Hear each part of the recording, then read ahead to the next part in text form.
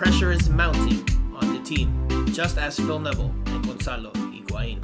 Hello, everybody, and welcome back to Miami Total Football Radio, aka, as you may know it, Miami Total Football Radio, the number one and most listened to podcast on Inter Miami, touching on all things regarding the team.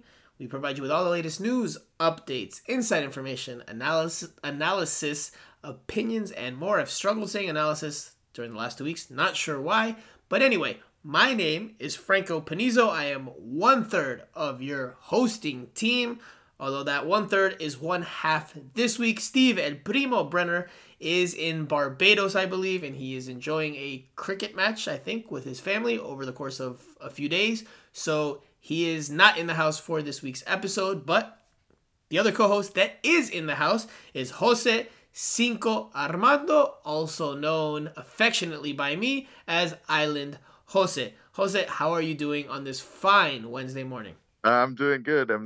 Franco. Even though, we had a little bit of everything over the weekend in the Inter Miami in terms of weather, in terms of football or soccer. But I'm good. I'm doing good. It's a happy day here in my household. But I'm happy to talk soccer with you. How is your football manager going? Because I know you've played a decent bit or a decent amount since we last recorded. Well, Don't tell me you haven't. Don't tell me you haven't, because I know you've played. No, I'm still in preseason. I'm still in preseason trying to figure things Bro, out. how are you still in preseason? How are you still? Well, How many games did you schedule? Like 30? no, I had like 6 or 7 games. I just want to be ready. I want to be ready for the start of the regular season, and I'm still going through some of the MLS rules when it comes to the roster. Blaze is actually on the roster in the game, so I kind of have to decide whether I want to get rid of him or what do I want to do. So that's a big decision, Franco. Just play him. Play him. Have him there. Use him off the bench. I don't know because he takes an international roster spot. And so, I would have to leave out Mota or Gregory or doesn't make sense. So I don't want to kick Campana as well. I don't know. See, this is why it's gonna take some time. But I think I should move past preseason this week. Okay, well, Inter Miami's season, their actual season, is not going that well. And we will touch on that in this week's episode. Obviously, dissecting the most recent game, a 2-0 defeat at home to LAFC. We will also touch on Phil Neville's comments with regards to Gonzalo Higuain and needing or wanting him to step up and produce more. And we'll touch on a bunch of other things leading up to this weekend's game against FC Cincinnati, the last one before the international break. At the very end of the podcast, we will, of course, answer your questions in our beloved Q&A session. We love doing it. Hopefully, you guys enjoy it as well. So, Jose, it's just you and I this time. Are you ready? I am ready. All right. Let's get to it. So, Inter Miami's Week 3 game went like this, everybody. They came out in a 4-4-2, and they lost 2-0 at home at Drive Pink Stadium, dropping more points in their home venue. The goals came from Kwadwo Opoku in the 45th minute, and then Ismail Tajuri Shradi in the 82nd off of a free kick that nobody got he whipped it in. It was a crossed free kick, but nobody got a hand to it, or nobody got a head to it, and it just found the back of the net. So Inter Miami's undone that way. Of course, of note was Brek Shea receiving a red card just before halftime, 2 minutes into first half stoppage time. So Inter Miami loses. This was the lineup that they went with: Clement Diop in goal, DeAndre Yedlin, Damian Lowe, Christopher McVeigh, and Brek Shea was the starting back four. The midfield four from right to left were Jean Mota, Gregory, Mo Adams, and Robert Taylor. And then up top were Gonzalo Higuain and Leonardo Campana. Jose, we will dive into all the post-game remarks in just a little bit, but let's start with your biggest takeaway from this game. Well, it's really hard to tell because there are so many little things that you can point at. But I would obviously point initially to the formation, right? Because we were able to see this formation from the start. We had an idea of what it would look like from the last game against Austin in the second half. But yeah, the formation. I think it's the takeaway here. We can see how things are starting to change now that Phil is trying to develop this four-man backline formation, staying away from the five-man backline that we have been used to for most of last year and the start of this year. I I told think you Friday. I told you Friday we would see the yeah, four man. I told you yeah. during the press conferences. I was like, I think they're switching. And you, what did you tell me? No, it wasn't expected. For me, it wasn't It expected. was just the way. It was the way Phil Neville talked about the differences that were in between them. When I asked him, his response to me led me to believe that it would. I found out afterwards, closer to the game, that they were going to go with the four-man backline. So I didn't mean to cut you off. I just wanted to bring up that anecdote because you told me flat out in the press conference, no way they're switching to a back four against LAFC. It's not possible. But obviously they yeah. did, and they didn't do too bad. They did not do too bad, regardless of what the score was. Yeah, because when I thought that having changing the formation against LAFC, which is a good team, um, was going to be a little bit risky. I was thinking about the good LAFC, not the one that we saw over the weekend here in South Florida. So yeah, I thought it was risky because we all know that this is a team that's still a work in progress, and so if you go away from your biggest asset, then you're compromising yourself. And I thought that was well. In my mind, that I thought that was a mistake. They changed the formation against a good team like LAFC. But in the end, I think it wasn't that bad. It wasn't that bad. I mean, listen, the game was horrible in the first half. I know you think otherwise, but to me, it was horrible. It was terrible to watch. I don't know if it was the wind or anything, but they couldn't put three passes together. To me, it was just very disappointing first half. So my biggest takeaway from this game is that the result masked the performance. I don't think this was a 2-0 type of game for Inter Miami that they should have lost, just based on what we saw. Inter Miami defensively did a good job, and I agree with you that LAFC did not look all that energetic. They didn't look like the LAFC that we normally come to expect. Maybe that has to do with something that Andy Diosa last week said when we previewed the LAFC game about this would have been a 10:30 a.m. game for them had they been back home in Los Angeles, right? Just because of the time difference. So maybe they were conserving energy. Maybe it was part of the game plan. Maybe Inter Miami just did a very good job defensively. Damian Lowe had a very, very good game in my opinion. Christopher McVeigh did as well. Not as good as Damian Lowe, but I thought the center back partnership there was pretty solid. So defensively, Inter Miami did its job. It nullified LAFC by and large in this game. Obviously, they gave up 2 goals. The first one, I think, comes off of an unfortunate bounce. Breck Shea did not do a great job of tracking his man and marking his man, but that first goal comes off an unfortunate bounce because Robert Taylor goes to block a pass and it deflects perfectly into the path of Kwadu Opoku.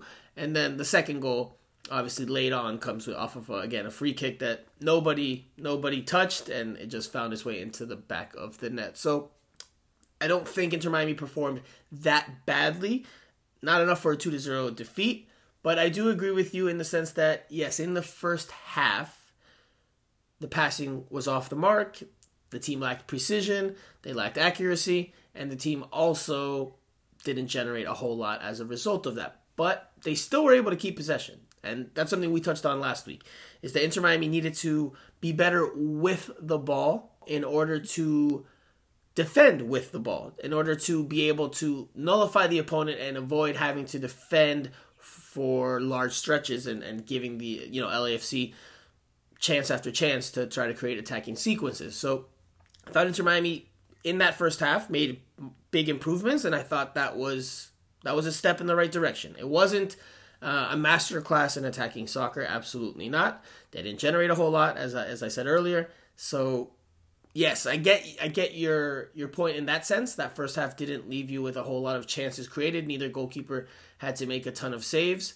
But again, for Inter Miami, from where it was in week 2 to week 3, I thought it was a step in the right direction. Now, we have to talk about the attack because obviously things did not go well. But before we do that, Brek Shea, what'd you think of his performance? I know you're not high on Brek Shea in general, and you've told me for a good part or the better part of a year now that you don't think he's a defender and that Inter Miami probably should move on from him. So this game probably justified that opinion a bit or strengthened that opinion a little bit. But what'd you think of his game overall? Yeah, I just don't think that's the right position for him at this time in his career. I mean, he can go by experience because he played there before, but it's been a while since he has been effective there. So I think it's he's playing there out of necessity because maybe Phil thinks that experience can overcome the unexperience and with that Noah Allen um, brings to the table when he's on the field. I just thought other than Brek Shea not having a good game and getting that red card in the last few seconds of the first half, which obviously it was a huge talking point and it should be a huge talking point because that changed the game. Um, I just think that it's not to blame on Brek Shea, but I think the responsibility of this game not going the way Phil wanted it to go, it's on the middle of the field and not necessarily on Mo Adams because he was probably the highlight of the team. Mo Adams played a very good game, trying to do more than what he needed to do, but I think Jean Mota and Gregory, they were not good enough. Watching the game over again, I just think they were not good enough. And I do agree, and we'll talk about this later on with Phil. I just thought they needed to do a lot more. They missed so many easy passes, easy ones. Everyday pass in training, in game, and they missed them all. They missed a lot. So I wouldn't put blame on Brek Shea for an individual error playing out of position, according to my opinion, of course. I wouldn't put much blame on him. I just think it's all in the middle of the field. So I would disagree with you on two aspects of that. I would disagree with you in that that's not Brek Shea's position because at this point in his career, if he's not playing left back or left wing back, I don't know where else he can play. I don't think he has the pace to be a left midfielder or winger, and he's definitely not a center back. So I think that is his position at this point in time. But I also disagree with that it didn't come down just to one play. I thought he had probably the worst performance he's had in an Inter Miami jersey in the first half of this game against LAFC because he was missing passes left and right. He was just not sharp. And, that can happen. That can happen. You can come out of the gates and start a game and just not have it on the day. The touch can be off. The passes you attempt don't connect. That can happen. But all of that combined with the then mistake on the deflected pass that leads to the goal, and then the red card that for me was decisive. The red card for me just doomed Inter Miami and ruined any chance they had at getting back into that game. Because at 1-0 down before halftime, obviously not great, especially to give it up just before you're about to go into the locker room. But then to get the red card and be down a man and down a goal, it's practically I won't say it's impossible because Inter Miami did have moments where it looked like they started to threaten, but it's very, very difficult. It's an uphill climb, a steep uphill climb, and it proved too tough for Inter Miami in the gusts of wind and sheets of rain that were at DRV PNK Stadium, at least temporarily with regards to the rain in that second half. So Inter Miami, they lost in the wind and they're, what are they now? 0-1-2. You're just expecting too much out of Brek Shea. That's the problem. Because you expect for him to be good defensively, good with the ball, moving all out of the back. Oh, come on, Jose. He's not. That's a lot to ask him. Jose. He's not at that level to play at that position back and forth. He's not a left back anymore. He's not. So a what left position back is he then? Where should he play? he plays on the left somewhere in the middle of the field. Put him in the position that you want, but a left back is no longer a left back. I mean, he's gonna be in trouble. Look what happened in the red card. And that's a couple of seconds decisions. You only have a couple of seconds to decide whether you want to foul the guy. But if you chase him, if Breck Shea chase him, he's not gonna get him. He's not gonna get him. That's gonna be a 1v1 with the goalkeeper. And he decided to take on the red card. Of course, now we know it's a bad decision. But if you put Breck Shea in that position, the outcome is not going to be a good one, whether it's a yellow card or it's a goal. So, I mean, if this happens to Damian Lowe, yes, I can criticize him a lot. But this is what I come to expect from Breck Shea. That's why I don't want him to play as a left back. Those are harsh words, man. This is what you come to expect from Breck Shea. A goal given up and a red card. Look, I know people are down on Breck Shea, and some people are down on Breck Shea. Not everybody, but some people are. I would say, you can have a bad game. You can have a bad game, right? That happens. He had a bad game, a terrible game. I would need to see him. I would give if it were me, I would give him one more chance, like as a left back at some point in the season. And if he does not perform in that game, then okay, maybe it's time to start looking towards the future and looking at either Noah Allen or a different alternative there. Because you can have a bad game. You can have a bad game. So, look, and Breck Shea has provided good moments over the last 2 years. And I know, again, you're not super high on Breck Shea, but he has provided some But those, goals. He has had some serviceable outings for Inter Miami over the past right. 2 years. So, Let me ask you this. Let me ask you this. You talk about moments. Okay, let's go back in time. How many of those moments are on defense? And how many of those moments are whether he scores or he gets an assist? I mean, more of the moments, of course, will come on the attacking end. Those will be the ones that you Yeah. remember more. Hold on, those will be the ones you remember more. But that doesn't mean that he hasn't had decent to solid games at the back. I'm not saying he's ever been a shutdown defender where he's closed down his wing completely, but he's been serviceable. And look, in MLS, with the roster you have and the budgets and all this, you need serviceable players. You don't. Not every player in every position is going to wow you. But again, just my point is that I would give him one more game. If he has another shocker like he did on Saturday, which again can happen, then I would say, okay, you know what? Maybe he's past it now at this time in his career, and maybe you use him in just very, very seldom or very, very few situations. But I wouldn't just completely say Breck Shea is not at the level right now. He had a terrible game. No denying that. But it's just one game. It's one game. If he does it again, if that's his performance level in another match, all right. Another player that did not have a good game was Gregory, who I thought also in that first half missed a lot of passes, just wasn't very sharp, did not look like the Gregory that we know, and he hasn't really looked like the Gregory we know through the first 3 games of this season. Something that Phil Neville mentioned in the post-game press conference when he said very directly, Gregory needs to get up to his level or needs to raise his level. Um, what did you think of Gregory's performance in this one in that middle of the park? I know you just mentioned it with Jean Mota, but Gregory specifically, what did you think of the captain's showing against LAFC? Yeah, I do agree. I agree with you. I think, I was expecting so much more from Gregory. I think, we all know that he hasn't been performing at a level that we know he can.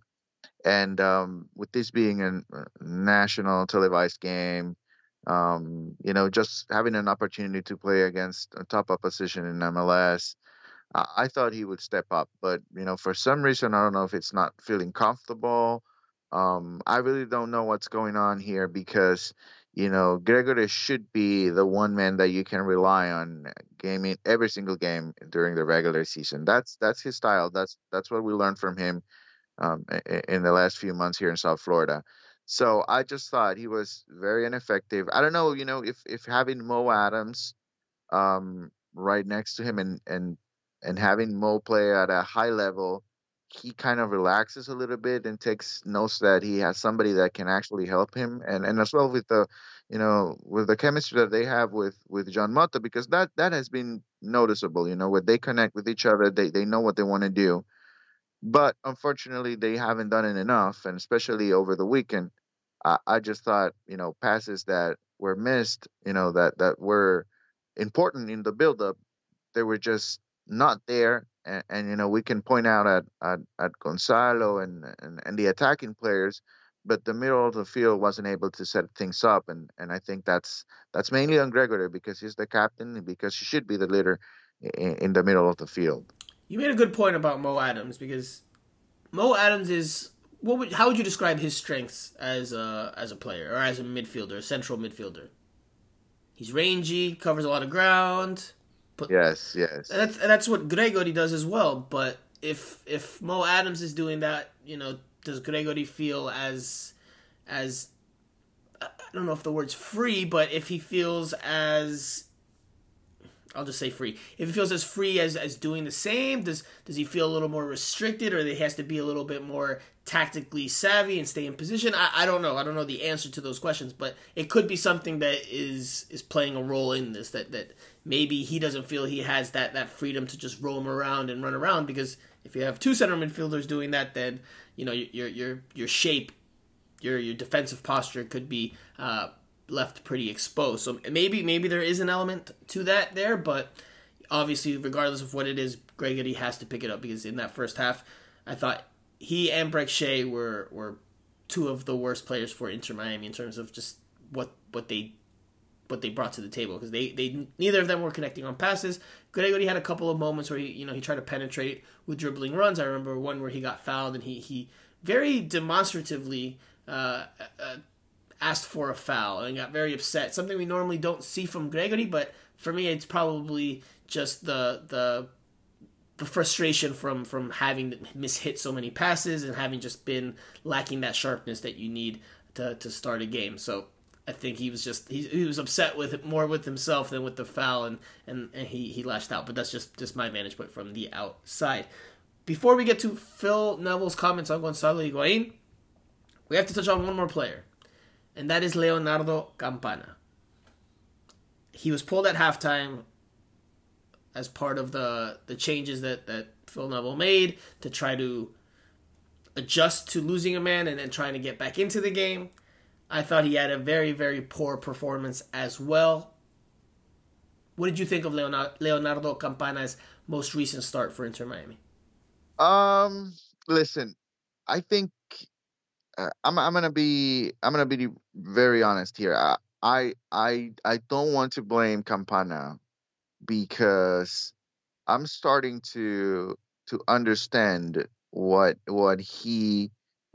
type of player he is, and I think he's gonna be one of those guys, strikers, traditional strikers, where he's usually waiting for that one chance. You maybe don't see him touch the ball for 88 minutes, but in the 89th minute, he gets an opportunity, he puts it in. I'm hoping that's the case because as of right now, there's not a lot we can dive into. He hasn't shown a lot, but I want he has the one goal this season for Inter Miami, so. Yeah, but I mean, I just don't go by stats. Oh, of course. I said that tongue in cheek. That was said in jest. So, I want to give him some time to maybe see how he can develop some relationships on the field.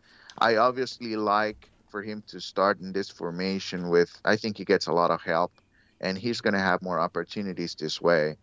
But other than Campana, I think we're missing a name here, and it's Robert Taylor. He got the start, and I did not like what I saw from Robert Taylor as well. He was very ineffective. He didn't get a lot of good balls, I would say that, and that's on the midfielders again. But, if we're going to talk about Campana and how he didn't show that much, I think Robert Taylor, it's on that list as well. But again, it's part of the development. And maybe when we were the point where we're just touching on Mo Adams and that relationship with Gregory, maybe that's part of the development of as well of this team. I think we mentioned this several times during preseason. It's gonna take some time. This is not gonna be a good team from the get go. And right now they're not a good team, and they're showing they're not a good team. We're gonna have to wait and see. That's why I still have my deadline of 10 games. After when you get to 10 games, and that's a lot. That's a lot. Ten It's a third of games. the season, pretty much. That's a lot of room there. So if by the 10th game this team is not showing something different, then you know it's gonna be even tougher, I think, than what we thought. So I will not absolve Leonardo Campana of blame because he did not have a good first half showing. And yes, he's probably still working his way back to 100%, which he touched on when we spoke to him last week in terms of his sharpness, in terms of getting comfortable with the teammates and the system. But you still have to perform better than he did in that first half because he was a non-factor. Yes, Inter Miami in general did not progress the ball forward well. They kept it for stretches, but they did so more so. They did so more in the middle of the park and in the defensive zone, not really in the attacking third. So that's going to hurt how much Campana and Higuain could influence the game because they were the two strikers for Inter Miami. But when he did get the ball, the few times that it came his way, did not like what I saw. And I think Phil Neville also did not like what he saw. Because Inter Miami, if you go back and rewatch the game, and this is something I noticed in the stadium at Drive Pink on Saturday, they try to go long to Campana a few times. And it looked like they wanted him to flick the ball onto teammates or fight for those aerial battles and try to win second balls off of him. And they very rarely did that. And on two occasions, I saw two occasions in the stadium where when they went long and he lost the aerial challenge and LAFC got the ball very quickly, Phil Neville shouted in frustration. So Campana has to do better there. In that aspect, he has to do better in terms of his sharpness. Now, Phil Neville had said in the lead up to the game against LAFC that he wanted Campana to use his body, his size, his strength a little bit more. He wants him to be more of that type of forward. And I can understand the frustration because you saw him lose multiple aerial battles there in against LAFC on long balls that were played out of the back. So he needs to do better across all aspects. If he's not going to get a lot of touches in the final third, at least help in the build out, at least flick some balls on, at least do that function. Especially if you have the size. It's not like he doesn't have the size. We'll see if he can develop into that type of player because, I remember, and this is going back some time now, but Kenny Cooper, when he was playing in MLS and he was with the Red Bulls, and even before that, he was a big dude, people thought he should play a certain type of way because he has a big frame and he should be able to outmuscle center backs and hold them off, but he was never that type of player and he never really became that type of player. So Campana's much younger. We'll see how Campana develops. We'll see if he turns into that type of player that uses his body more, uses his frame more to hold off defenders, and is a bit more physical. A bit more physical. That's the word I'm looking for. A bit more physical. So we'll see how. I do agree with that. Although I say one thing. If Inter Miami creates chances, gets possession on the attacking side of the field, we're very easily going to forget about Campana not being effective on long balls, right? Because he's inside the box. And if he's able to finish, then we're not going to care that he's good or not with his body. We're going to care about him scoring. And if he misses opportunities, then we're going to point them out. Now I think you're asking for too much. Now I think you're asking for too much because I don't think this Inter Miami team is going to be that type of team where they are going to generate good attacking sequences by and large through possession. They don't have the players for that. Who are the technical players in the team that can create? What I'm trying to say is that, it's hard to judge Campana because of long balls, because that's probably not his game. We have to judge him by the chances that he gets inside the box because that's where he gets his money. So if he's not, even if he's winning long balls, that doesn't necessarily mean that's a good thing for Inter Miami. I mean, that might be the first step that Phil wants to take to play a little bit more, to get a little bit faster and onto the other side of the field. But that doesn't necessarily means goals. So I think Campana is there to score goals, not to win long balls.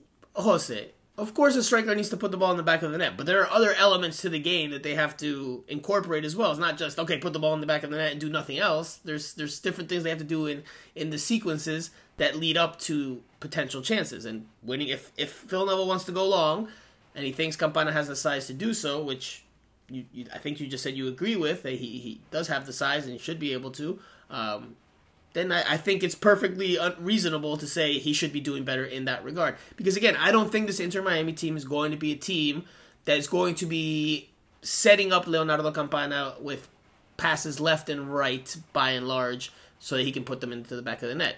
They're going to have to come on either Higuain's magic or just different moments, Yeah. set pieces, half chances, different things. I don't think he's going to just get fed, clear-cut scoring chances left and right on this Inter Miami team because I just don't see them having that many technical players that can advance the ball in that way. Jean Mota is one, Higuain's another, Robert Taylor has shown signs, but that's about it. Gregory's not that type of player, Mo Adams isn't that type of player.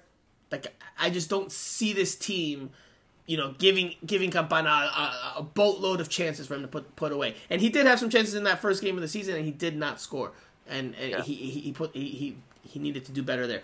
Let's switch gears because we've talked a good bit about Campana. Let's go to Higuain. Let's go to Phil Neville because Phil Neville made some remarks after the match that grabbed plenty of headlines and grabbed a lot of attention.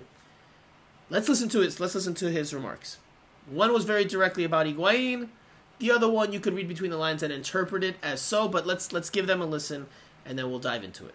Because I want him to score goals and I want him to assist goals. So his role's no different than last year. He had lots of assists last year and lots of goals. Just because he's changed the number on his back doesn't mean that my expectations of him are any more or any less. Just because there's a number 10 on the back doesn't take off. Oh, he doesn't have to score goals now because he's not got the number 9 on the back. I want him to score more goals. For us to be successful, he has to perform. For us to be successful, he has to perform in these moments for this team. That's the challenge. So for me, and I'm really strong on this, is that his role hasn't changed. He dropped in last year, played in the hole last year. Very rarely did he run in behind last year. Just because the number on his shirt's changed doesn't mean that people's opinions of where he's playing and the expectations of me, he is the one that's our best finisher. He's the one that we demand the most goals from. He's the one that we demand the most assists from, period. But I just wanted more quality from my quality players because that's what they give. That's what every team we've played against, their quality players stand up and score. Ours don't, and they need to. And that's the pressure. We had chances in the first game against Chicago, 4 or 5 chances. I think in the second game against Austin, I think they had 7 chances. I think we had 13 shots on goal. 13 shots on goal. They had 7, scored 5. So there lies the problem. They had 7 shots on goal and scored 5. We had 12 and scored 1. So there's accountability there. There's accountability there for the team.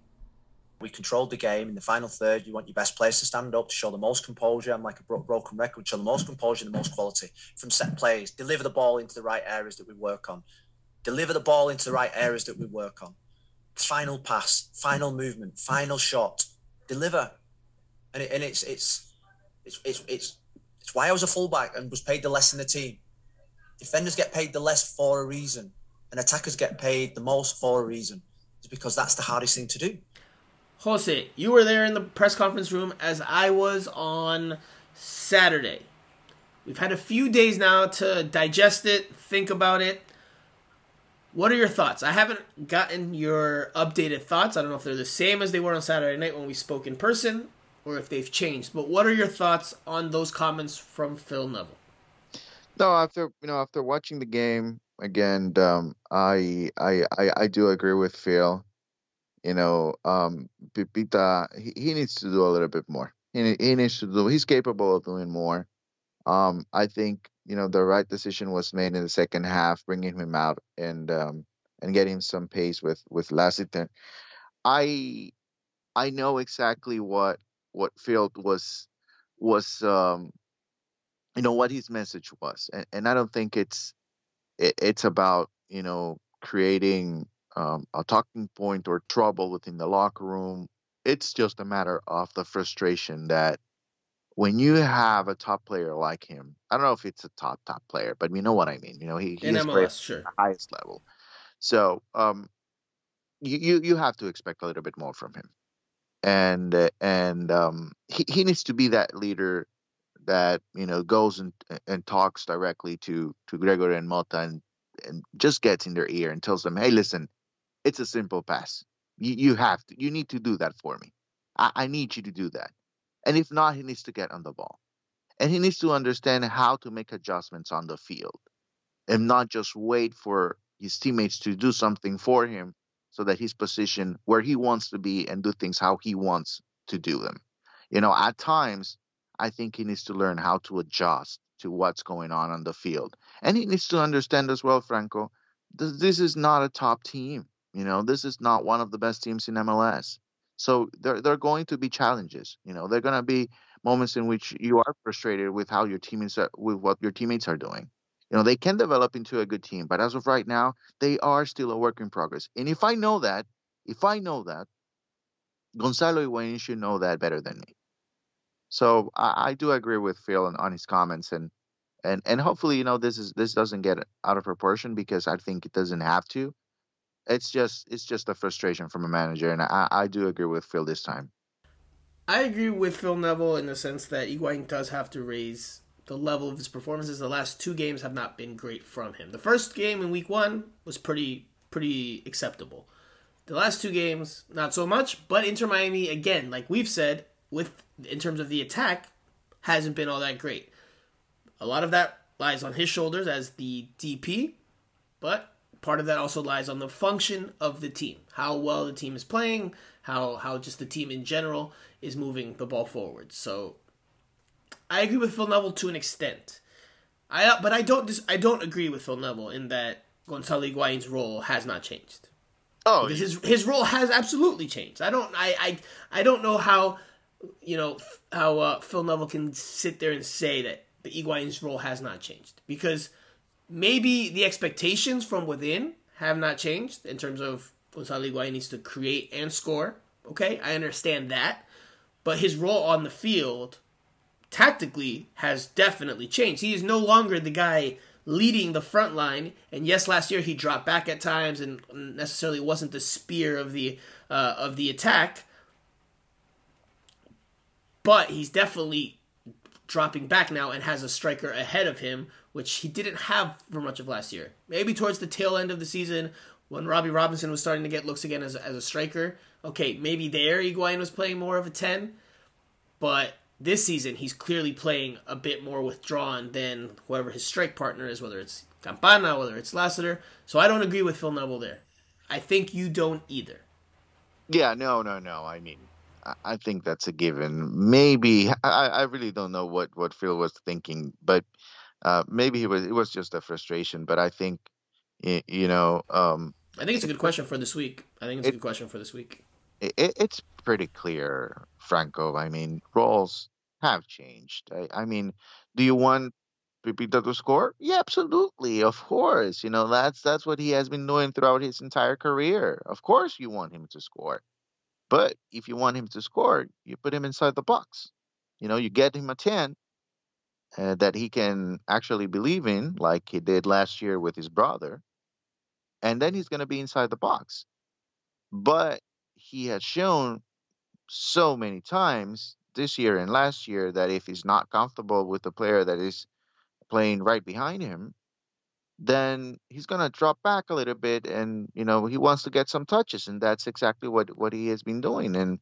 And no, he's not. It's not the same role. It's not the same role, and I think everybody listening can agree to that. I really don't know.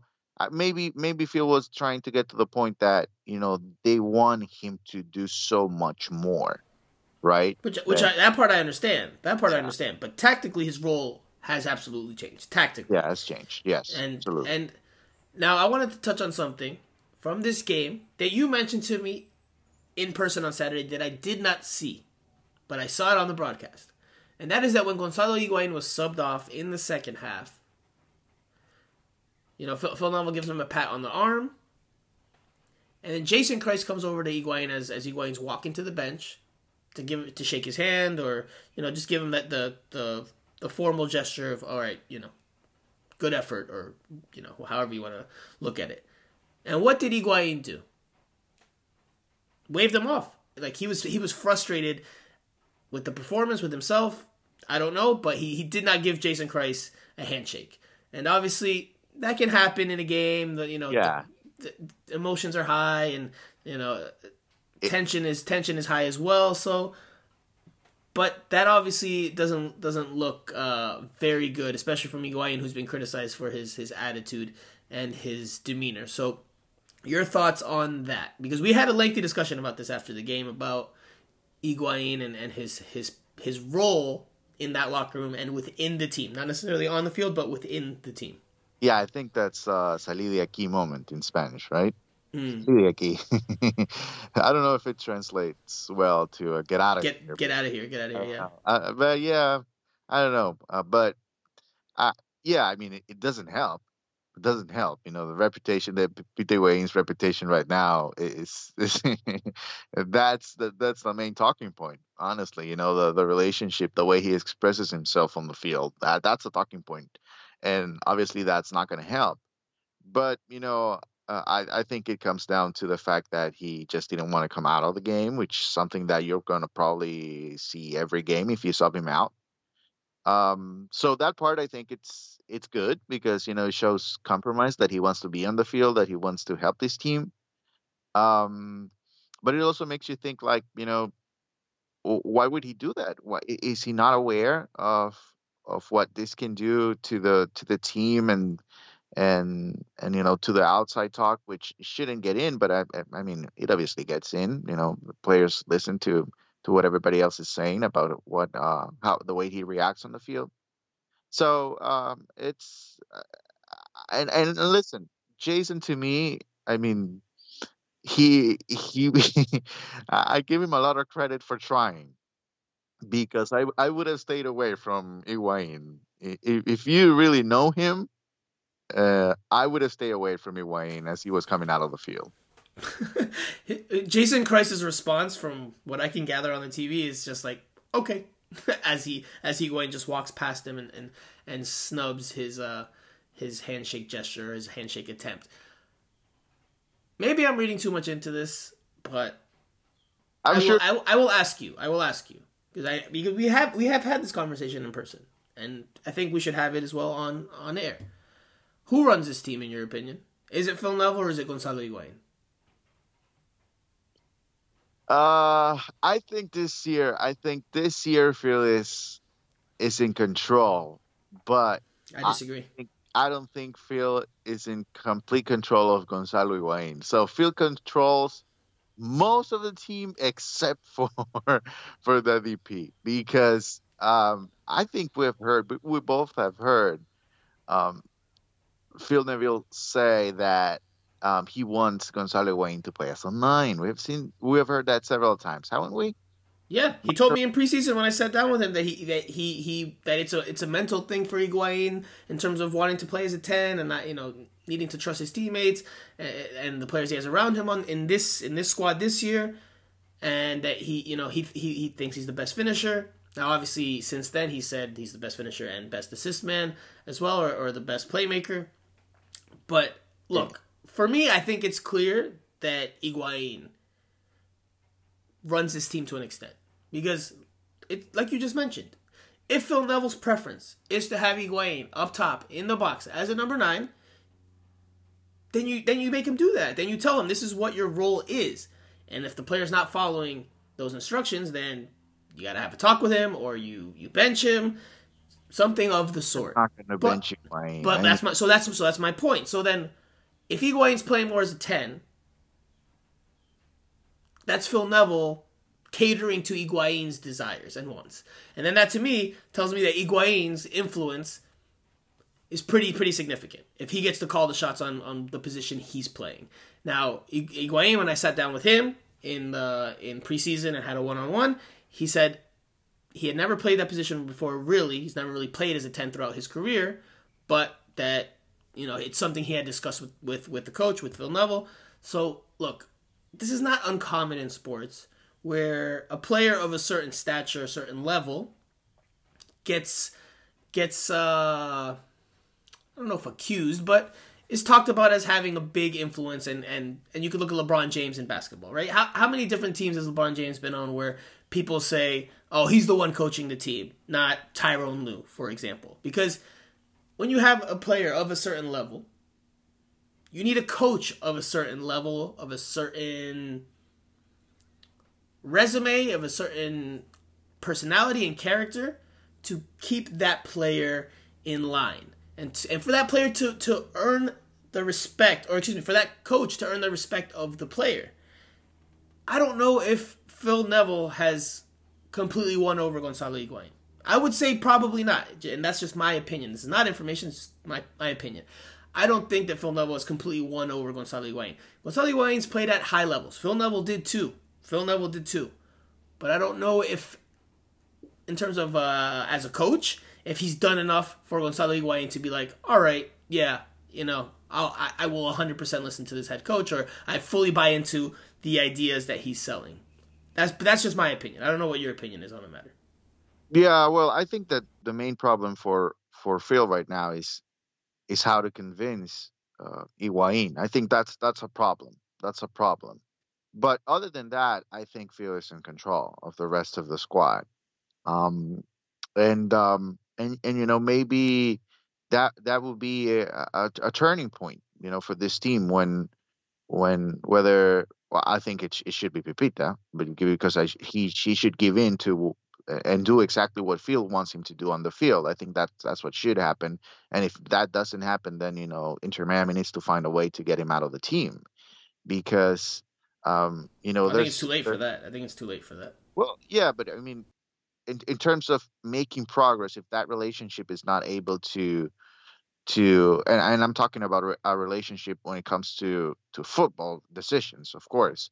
I do believe at this point, if they are able to get together and show it actually on the field, because again, we have had comments from both sides that are completely opposite in terms of the way they want to play on the field. If they're able to put their head together and find a way to both of them be comfortable and can relate that to the rest of the squad, I think better things will come for Inter Miami. But clearly at this point, they still have they are a work in progress as well. I think when Pipita realizes that it's better for him to play as a 9 like Phil wants him to play, I think that would be a better outcome for Inter Miami. Again, that's just an opinion from what I see from the press box. I'm not there every single day in training, but it seems pretty obvious from the press box. And so I would say I think Phil is almost in control of the entire squad except for that one big piece, which is Higuain.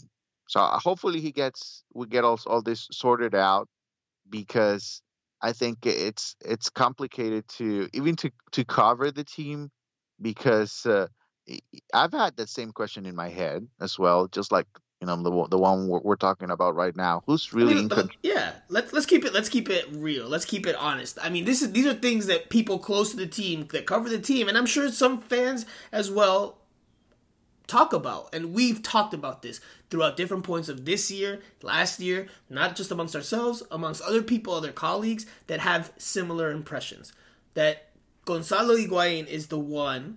And again, maybe this year that's not the same exact case because the team has changed, but Gonzalo Higuain has a very significant, obviously, influence in the decisions that are being made. And is Phil Neville doing the best job at managing that personality, managing that big personality on the field and off the field? Or is he letting Higuain get away with too much? Again, these are questions that we have, and obviously it's hard to get an answer to because we are not in the locker room. Yeah. But just judging from what we see, it does look like Higuain is the one that has more influence on Neville than Neville has on Higuain. And that's just my opinion from the outside.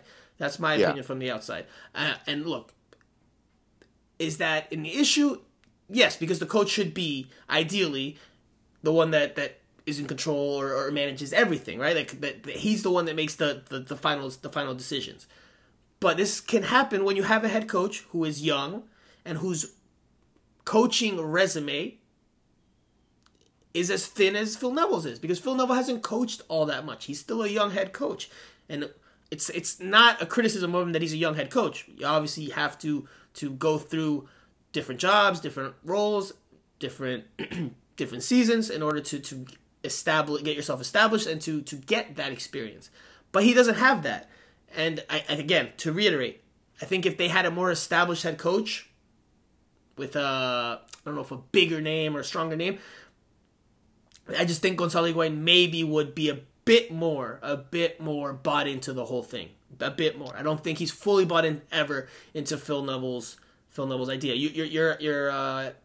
Your comparison to last year when he had Federico on the field, I think is a prime example. When Federico Higuain was on the field, you saw a different Gonzalo Higuain. And when he wasn't on the field, then you saw a different Gonzalo Higuain. So I don't think he's ever fully bought into Phil Neville's idea.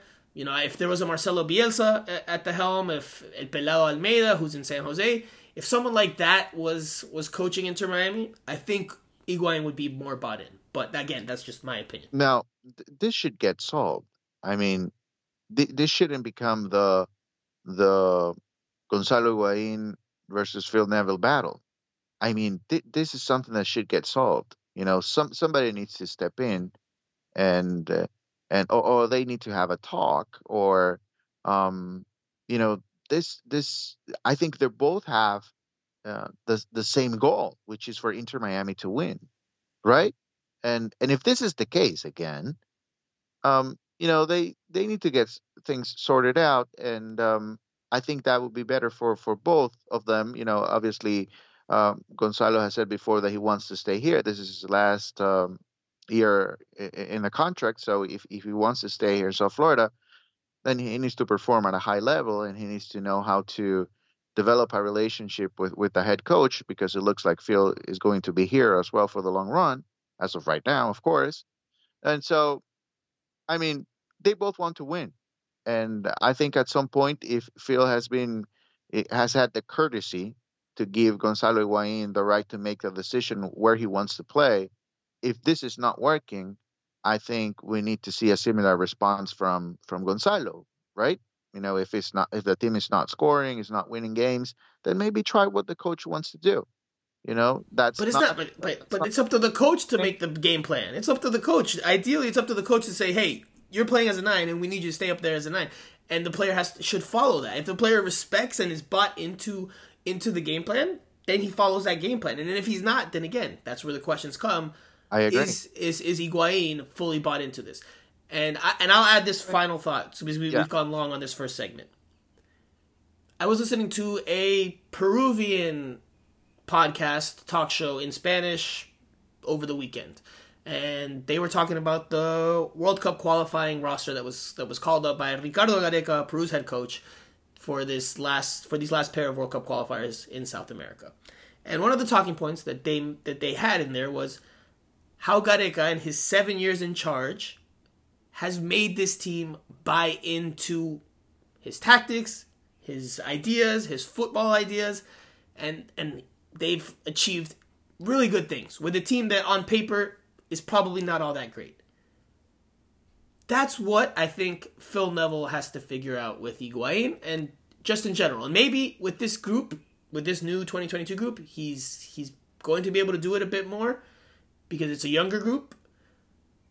But he needs to convince as many players in that locker room and as many significant pieces in that locker room to buy into his ideas and what he's selling and what he's preaching and what he has them working on every day. And if Higuain is not part of the equation in terms of buying in, then they're going to have a problem for much of the year. He's the only one not buying in, honestly. He's the only one not buying in. I mean, I haven't heard from any other player, influential player from this team that is not happy with Phil. I mean, I think listen, again, I think he's in control of most of the team, except for the one key player that Gonzalo Higuain is. And of course, that's a problem. Of course, that's a problem. But other than that, I mean, and listen, at times we've seen players play out of position, and But still, I think like Robert Taylor, there are several players within this roster that were brought in by Phil, and that's usually a good start, right? Because Robert Taylor is a player that seemed very thankful to be here for the opportunity that he was given. Jean Mota as well, Gregory from the get go. I think they had a good relationship. I think Gregory was able to perform at a good level, at a high level, and that's credit to the coaching staff as well. So I think there's a good relationship there. The main problem, and it shows because of the position he's playing in, is Gonzalo Higuain. That is the problem. That is where there are some issues that that need to get solved. And again, I, yeah, go ahead. Jose, I thought this last game was a step in the right direction in terms of the team not giving up and continuing to play and trying to find a way into the game. The attitude that they put forth, even with 10 men and down a goal, that was good. That was a step in the right direction. But the week prior against Austin, when the team started just making mistake after mistake and head started to sink and et cetera, as we've already discussed, that to me is one where is the team fully bought into what Phil Neville's selling? Is like let's just say, and we'll quickly do this because again we've gone long on this first segment. Do you think Phil Neville's methods are? I mean, and this is we can't answer this question, but are Phil Neville's methods or his day-to-day trainings and his management style, is that working? Is that connecting and getting through to the players? We'll see. We'll see over the course of this year. Because look, you can look at players from last year. Lewis Morgan, he was playing as a right wing back. That's not his position. Right. Do you think he was fully bought in last year into the ideas he was selling? I mean, he's a team player. He'll do it. He'll stand there and he won't bicker and moan. But I had heard from people around the team that Lewis Morgan was not happy. Playing. Not happy. Of course. So again, if you're doing things like that, are you really, really getting the most out of these players? Are you really getting them to buy into your idea? That's where Phil Neville this year will have to prove his worth or show that he's made progress. And maybe this game against LAFC, especially the second half, shows that he's making progress. Because I've said this since last year. And again, it's not fair to say it with this team because it's still early in the year. But I have not seen under Phil Neville a team that plays for its coach. Up until the second half against LAFC. A team that is fighting out there and is buying into the ideas and is, you've never seen yet, really, I don't recall, one goal from an Inter Miami player, and they haven't scored a lot, obviously, over the last year and change, and then a player runs over to Phil Neville to embrace him. You haven't seen that. You don't see that come out of a player naturally. So I think we will see this season if Phil Neville's message is getting across to the players, if it's something that they are all buying into. It should, based on everything we've heard in preseason and how he had a big say in choosing these players. His message should get across. They should be buying more into the game plan, whether Gonzalo Higuain does so or not. Most of them should be buying in. But that's the challenge, and we will see how that unfolds in 2022. Jose, I'll let you add one more thing. I think you have one more thing to add, and then we'll close out this segment. No, I just think the team is still a work in progress, and Phil is close to get where he wants to be. But I do agree that having Higuain not buying into the strategy, that could be a problem, and that will be a problem as long as he remains on the team. I think the second half against LAFC, when the young players were in, it was exciting to watch. They had chances. Of course, they didn't have a goal scorer, which is why Wayne should be on the field and he should be taking on that responsibility. But that disconnect right there, it's a problem as of right now. But I just don't see that big of a problem with the rest of the squad and the relationship with the head coach. I just don't see it.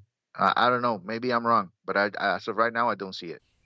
Again, it's early. I'm not saying it's there. I'm just saying we will see this season if Phil Neville gets these players to buy in. Because, again, he moves a lot of pieces around. Brek Shea at center back, Jean Mota this past weekend as the right midfielder. He moves players around and not necessarily puts them in their preferred positions or their strongest positions. Can he get them to buy into moves like that? That's the question. We will see. Let's leave it there. We've gone long on this first segment. We still have the second one where we will preview the game against FC Cincinnati and the Q&A session. We will do all that after this. And, but my feeling is totally different to last week in terms of what I saw and the efforts of the players and how they played as a team. Brek is obviously very upset in the dressing room. He's apologised to the team. That's the man he is. But I saw things today that gives me great confidence. Okay, guys, it's that time of week again where we preview Inter Miami's next game with a media member that covers the opposing team. I won't say of the opposing team, but that covers the opposing team. Joining us this week is Boston Brazel. He writes for and podcasts for CincinnatiSoccerTalk.com. Boston, how are you doing, my friend? I'm doing well. Thanks for having me on. And I think it's my first time being on this show, so I appreciate it. Yeah, welcome to Miami Total Football Radio, as we say in Spanish. It's known as Miami Total Football Radio in English, but we like to roll our R's down here in South Florida. So yeah. I don't have to repeat it. Yeah. Maybe later. Maybe that's actually a good idea. Maybe we should have our guests try to pronounce Miami Total Football Radio like that. It might be funny. There you go. It might be funny. Okay, Boston. Let's just jump right into it. From an FC Cincinnati standpoint, they're playing at home on Saturday at 1 o'clock at TQL Stadium. Coming off a big win against Orlando City. What can we expect from FC Cincinnati against Inter Miami on Saturday afternoon? Oh, man, I've been asking myself what to expect from FC Cincinnati. After 3 tough years, the fan base has a little hope for the first time in a while. That hasn't been immediately crushed. And so we saw a terrible result against Austin. I myself flew to Texas and watched the team just get abysmally crushed 5-0. Then came back home, which FC Cincinnati traditionally does not do well at home. Mm-hmm. But they lost, but in a much more comforting manner. You saw improvement. You saw pick-me-up. So going into Orlando, fans were cautiously optimistic. The thing about Orlando is they don't lose at home. They've only lost 3 since 2020. They draw a lot, but they don't lose. Right. So that was a really big win there. I think honestly, FC Cincinnati's in a rebuilding stage. They're in a confidence stage. They need confidence. The players need to feel like they can win after 3 years. So it kind of, I think, did some good. So the confidence will help them, do you think, come out flying? Do you think they'll be a little more cautious? I mean, Inter Miami's also not off to a great start here in 2022. They also got routed by Austin over there in Texas. So Inter Miami's also trying to find its footing, trying to find its way. I will mention, since we are previewing the game, that Inter Miami might have a few players back and available. Robbie Robinson was in training this week, as was Bryce Duke. And I'm blanking on the third player. Oh, Kieran Gibbs. Kieran Gibbs is also back in full training this week. Not sure what exactly their statuses are for the weekend, but it looks like there's a chance that they could at least dress. Although Gibbs kind of put a dark cloud or a question mark over that. But anyway, from FC Cincinnati's standpoint, what kind of game do you think we'll see from them? I think you'll see them try to get a little bit more aggressive in this one. They got out in front of Orlando. However, Orlando really controlled the pace of that game, as expected, because Major League Soccer is one of the biggest. Traditionally, the home team normally plays aggressive. The away team normally just goes for that point.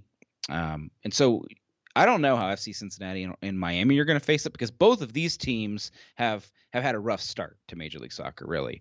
And so both of them are looking for confidence. Both of them are looking to make their dent, but we both have these pieces that we're trying to make work. So in a way, both teams are similar, except I think Cincinnati's had a rougher go of it. We get Brenner back, we believe, and Matarrita should be back in the left wing, which is really a weak spot. If they were going to drop any points against Orlando, it was going to come from Matarrita's position. So it's really good that he's back defensively. I think you will get a more competent FC Cincinnati. Now, is that good or bad for you? I'm not sure. Well, so I think Cincinnati's going to try to come out a little bit more aggressive. I don't think that they'll just automatically concede possession in Inter Miami, especially at home, coming off this win. Inter Miami's not in a good way. I don't think that they're going to let Inter Miami dictate the tempo. So I think Cincinnati will try to come out and try to play and keep the ball and have possession. Now, we'll see how it all plays out on Saturday, depending on who starts. You touched on Brenner and Matarrita. Who are some of the players that Inter Miami fans should be aware of? Who are some of the danger men for FC Cincinnati, or some of the key men for FC Cincinnati in this one? So Vasquez has been the guy up top. He started to perform a little bit better at the end of last year, and then this year he's picked right back up. And I think that's what Cincinnati fans were hoping they would get out of him earlier, but it's now started to grow some fruit. The question is, will he start with Brenner and let Vasquez still be that guy way up top, and Brenner be the second forward that's kicking them in or shooting from a little bit deeper out? And then, or will they stick with the Vasquez-Baji combo that you saw in Orlando? And Baji did really well getting assists into Vasquez, and then Brenner be the punch in off the bench around the 60-65 minute mark. So I think you have options there on offense. FC Cincinnati has a lot more offensive options than they do defensive options. Right. So that's what I would watch out for, that combo, what they go with. And it doesn't matter which one they go with, because you're going to see the other one in the second half. Right. So just be prepared to see kind of both of those elements, I think. And then defensively, the key is going to be Matarrita and Alvis Powell. On the wings. That's the weak spot. Jeff Cameron does a decent job there in the center, but will Miami expose the wings, be able to cut in, get those balls in? Orlando had a good chance. They had many chances to either draw or beat FC Cincinnati, and the keeper, Alec Kahn, did a really good job. And that's former Inter Miami defender Alvis Powell that you're talking about there, who some Inter Miami fans will remember from the expansion season. Didn't get a whole lot of playing time, but if I'm not mistaken, he did start in the first ever game of the club's existence. Now, before I ask you for the key to the game from an FC Cincinnati standpoint, obviously there's a new head coach in town in Pat Noonan. It's very early, small sample size, can't really, do a whole expose on what he's brought, but from these first 3 games, what have you seen from Pat Noonan, just in general in terms of his coaching style, his man management? What have you seen from him at FC Cincinnati in 2022 so far? 2 immediate impacts that he's made that we've never done. He is focusing on the entire system. So he's already putting his Philadelphia Union fingerprints on the club. You'll notice a transition. He's already playing some youth. He's evaluating. He's looking ahead more than just 1 year, which is neat. Or just trying to emergency fill in gaps like we have been. So we kind of see a more long-term goal here, as long as his style of play. He's not afraid to change things mid-game. He did it versus Orlando. He immediately switched out once he figured out that the left back position was being exposed. He flipped out of it and added more help back there at halftime. So I think that's new for us. Our previous coach, you played what he started the game with. so that's the 2 big immediate impacts. Okay. Then the final question for you is, what is the key to the game for FC Cincinnati to come away with, I imagine, 3 points that they're looking for at home, especially try to build off of this big win against Orlando? FC Cincinnati needs to gain points in this window. They play Miami, they play Montreal, and they play I can't remember whoever else is. It basically goes 14, 13, 12. So they play the 3 teams that are currently at the bottom, and the only reason FC Cincinnati is not at the bottom is because of that win. Charlotte, that's right. So they go 1, 2, 3 right there. So if the team wants to make any type of move out of the wooden spoon race, this is the 3-game combo they need to strike. So if I'm Pat Noonan, I'm rallying the guys saying, hey, if you don't want to spend the beginning of the season at the bottom, this is your chance, because you beating Miami, Charlotte, and Montreal because Montreal's in CONCACAF, so they're not 100% in the game yet, right? Right. And if you knock out those 3 teams, you have now put a decent amount of separation between you and the 3, 4, 5 guys at the bottom. And so if they don't, then we're just going to trade positions with you right at that point in the table. So going into your actual question, the key of the match, I think the key of the match for FC Cincinnati is going to be to do something to start a new tradition that they have not been good at, and that is making an impact at home. They have got to turn TQL into a fortress. Use all that fan. See, the thing is, Cincinnati's lost for 3 years, but the fans have stuck with them, and you'll still see a pretty full crowd on Saturday, even at 1:00. So use the energy, use the stadium, make 2022 a big piece of the season where you turn that place into a fortress. And I think you're going to need to see the defense. That's my key to the match. If the defense can hold off Miami, because Miami may not have a great record, but you guys have went out and spent some money on up there at the top. So I think that's where. So you think the defending will be the key? It's going to be that back line. Those. It's probably going to be four. We'll probably keep 4 players back there and hold Holden, Miami off while also keeping possession and keeping something going forward. But we cannot let you guys get in behind, because we turn the ball over, and if we have too many people forward, that's going to kill us. Okay, well, that's an interesting perspective there from Boston, and we appreciate your time. Where can people find your work? Where can people listen to you if they are interested in getting some more FC Cincinnati coverage?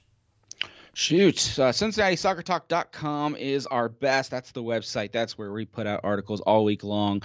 We have 3 podcasts as well that currently air. Our main show, which you can find on Cincinnati Soccer Talk, really on any podcasting app you can find. And then we have a side show called Talking Tactics with Coach Goff, and that's for like the soccer nerds. If you care what formation FC Cincinnati was in and why they made this change or why this player played this way, that's where you go.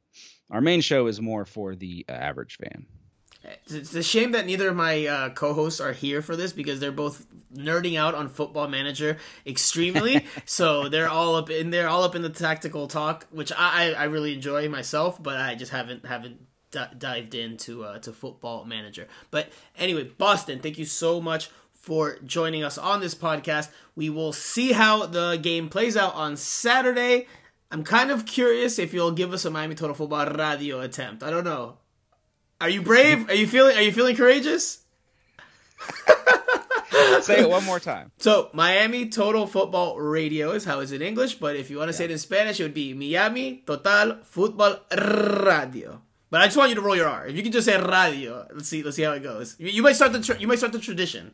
Radio. Not bad. There was an R that was rolled. All right, we like it.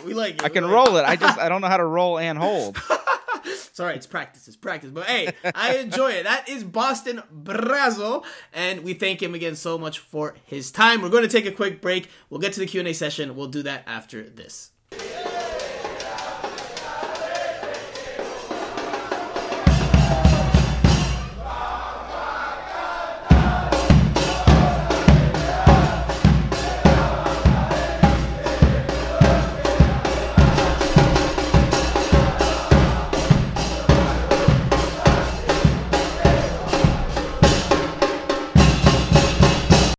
Okay, guys, it's Q&A time. We will dive into it right away. Let's start with Fighting Herons, and his question will touch on the topic that we spent a lot of time on in that first segment, but I think it's worth touching on and noting again. He says, Higuain is 4th in MLS with 10 key passes. Got the assist on the lone goal and should have at least 2 more assists from the first game. But Phil and the fan base have turned against him. How would you rate Higuain's play so far this year? I have a feeling this is going to be a longer answer. Jose. Well, those are great numbers, great stats for Higuain FC. Higuain Football Club should be very happy about that. But unfortunately, he's playing for Inter Miami CF, and he's the DP. And we're going to judge him not only by because of his personal stats, individual stats, but we're going to judge him on how the team as a whole is doing. So, yeah, no, he needs to do better. I would say it's been decent. Decent start for these first 2 games. The last 2 games haven't been good, but the team hasn't been good in terms of creating attacking sequences. And that's not just on him. He shoulders a lot of the responsibility, but it's not just on him. And in the first game, when the team was able to better string together passes, he was in the thick of it, creating, and like Fighting Herons mentions, probably could have had a few more assists in addition to the one that he got in week 2 against Austin FC. And then we're not, then his numbers look a little bit better, and Inter Miami looks a little bit better. But it's not Higuain's fault, to be fair, that Gregore can't connect a pass against LAFC. It's not his fault that Brek Shea can't connect a pass against LAFC and then gets red carded and makes a mistake at the back. Those are not Gonzalo Higuain's fault. So I would say it's been decent with lots of room for growth. Next question comes from Lucho Lalo 1896, who I actually had the pleasure of meeting before the season opener back in week 1. It was good to see you, man. Good to finally put a face to the name, because your profile picture on Twitter is Will Smith in an Inter Miami jersey. But he says, guys, Marcelo Bielsa is on the market. Can we get rid of Neville already? Can Higuain retire in the summer and bring Messi in already?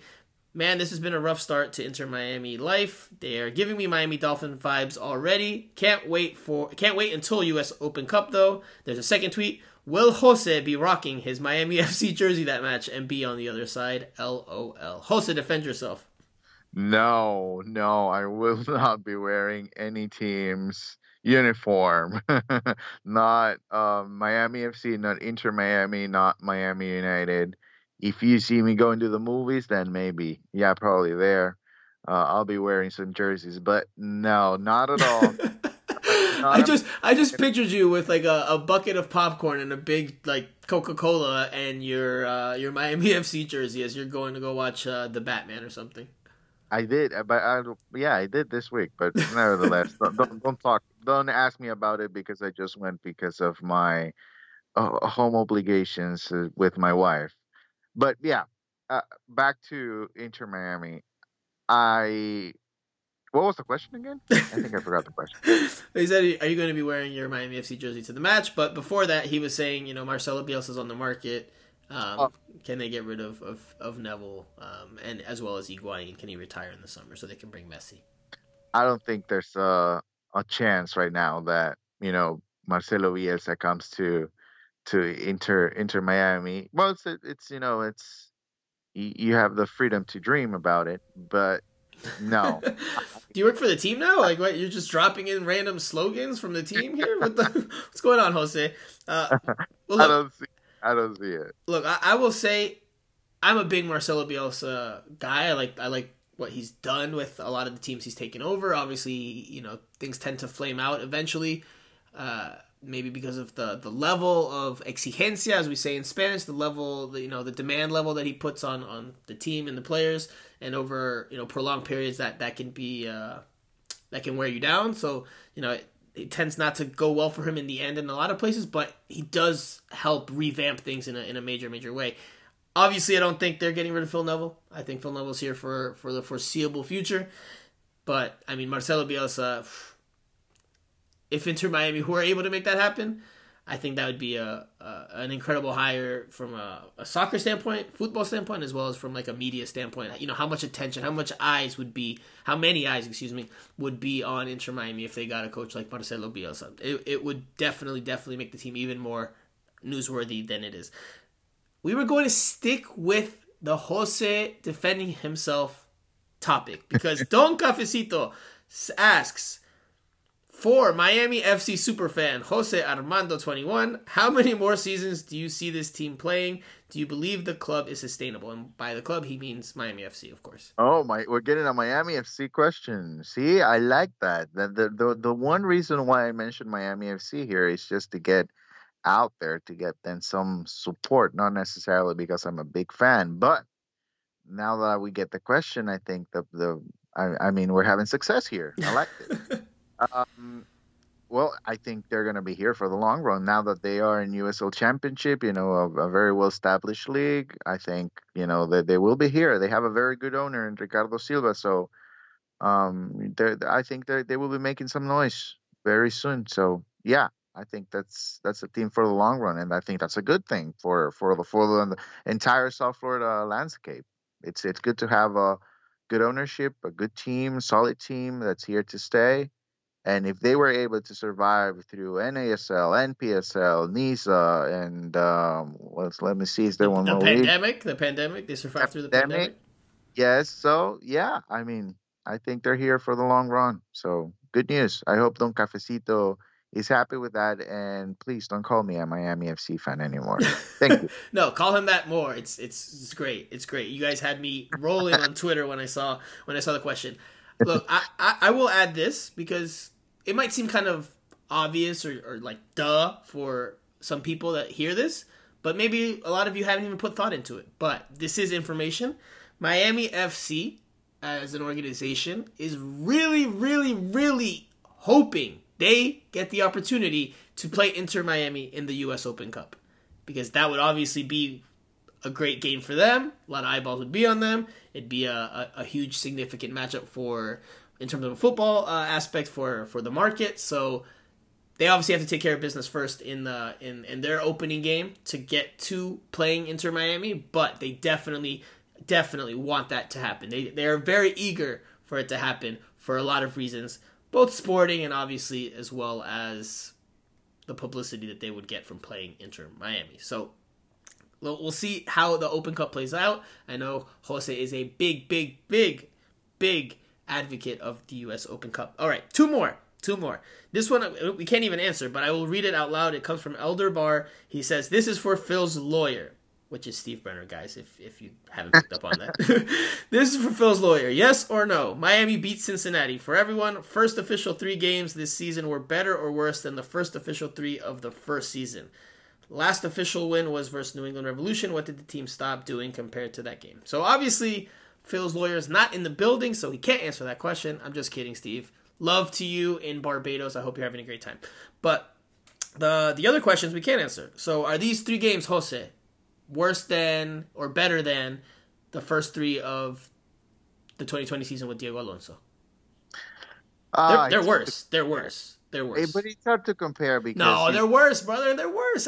Look, they played LAFC as an expansion team and were competitive. The second game... But are we talking MLS is back, or are we talking regular season? It just says first official 3 games. And for me, that's LAFC, DC United, and the first game of MLS back, which is against Orlando. And in those games, Inter Miami scored goals.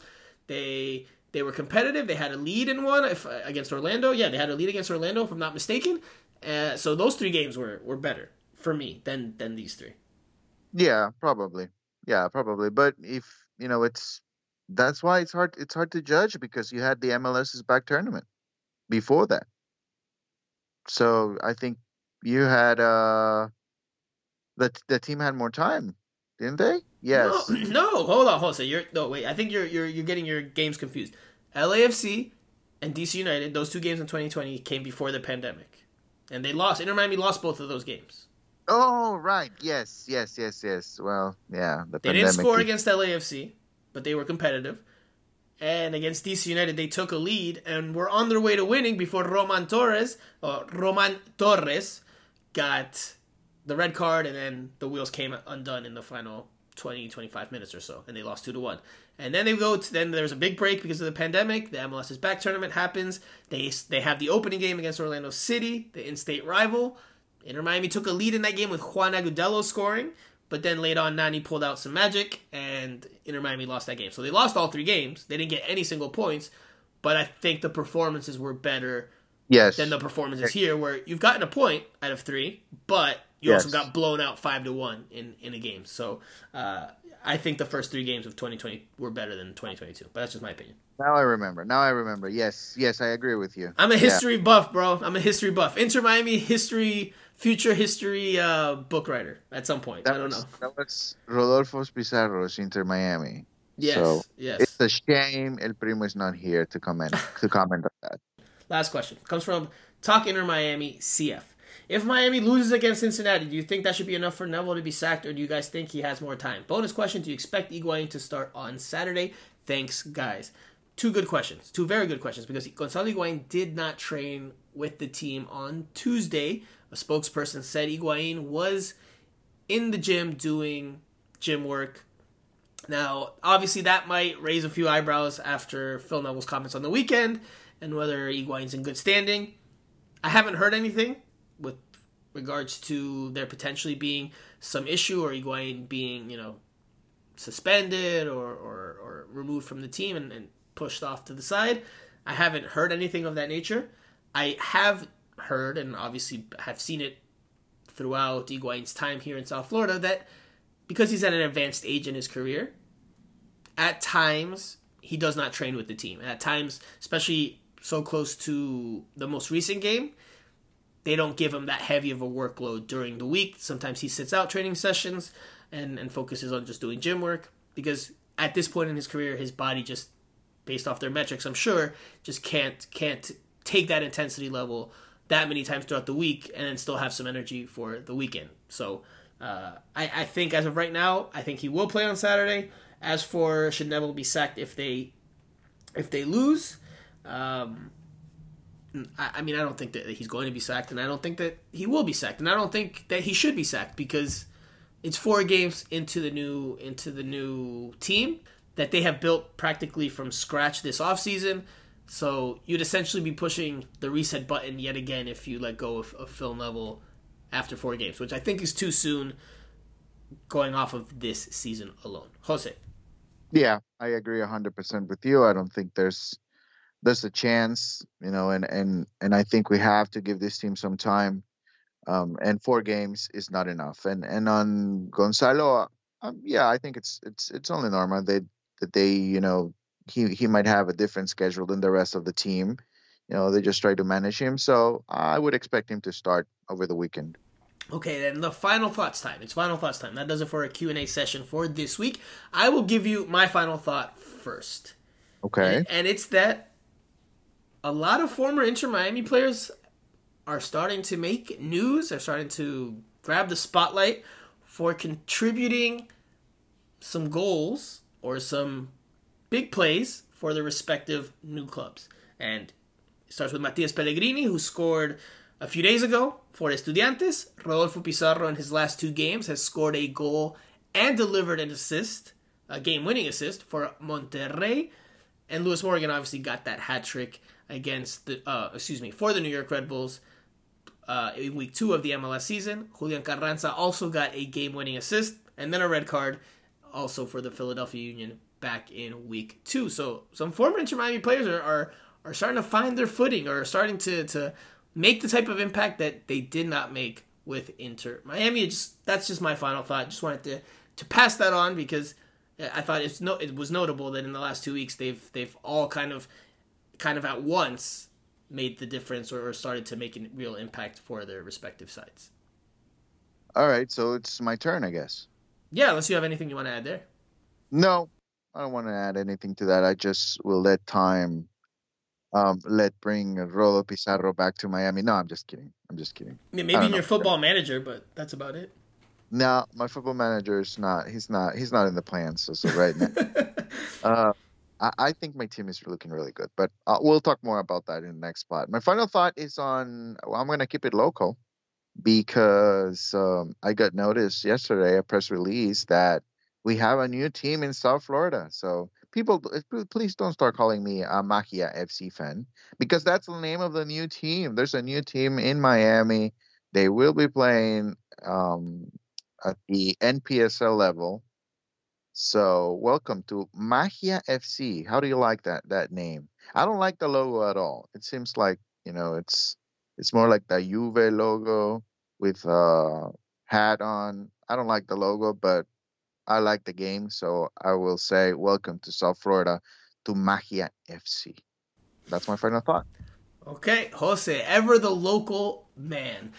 That does it for this week's show. Thank you guys so much for listening and for submitting your questions again.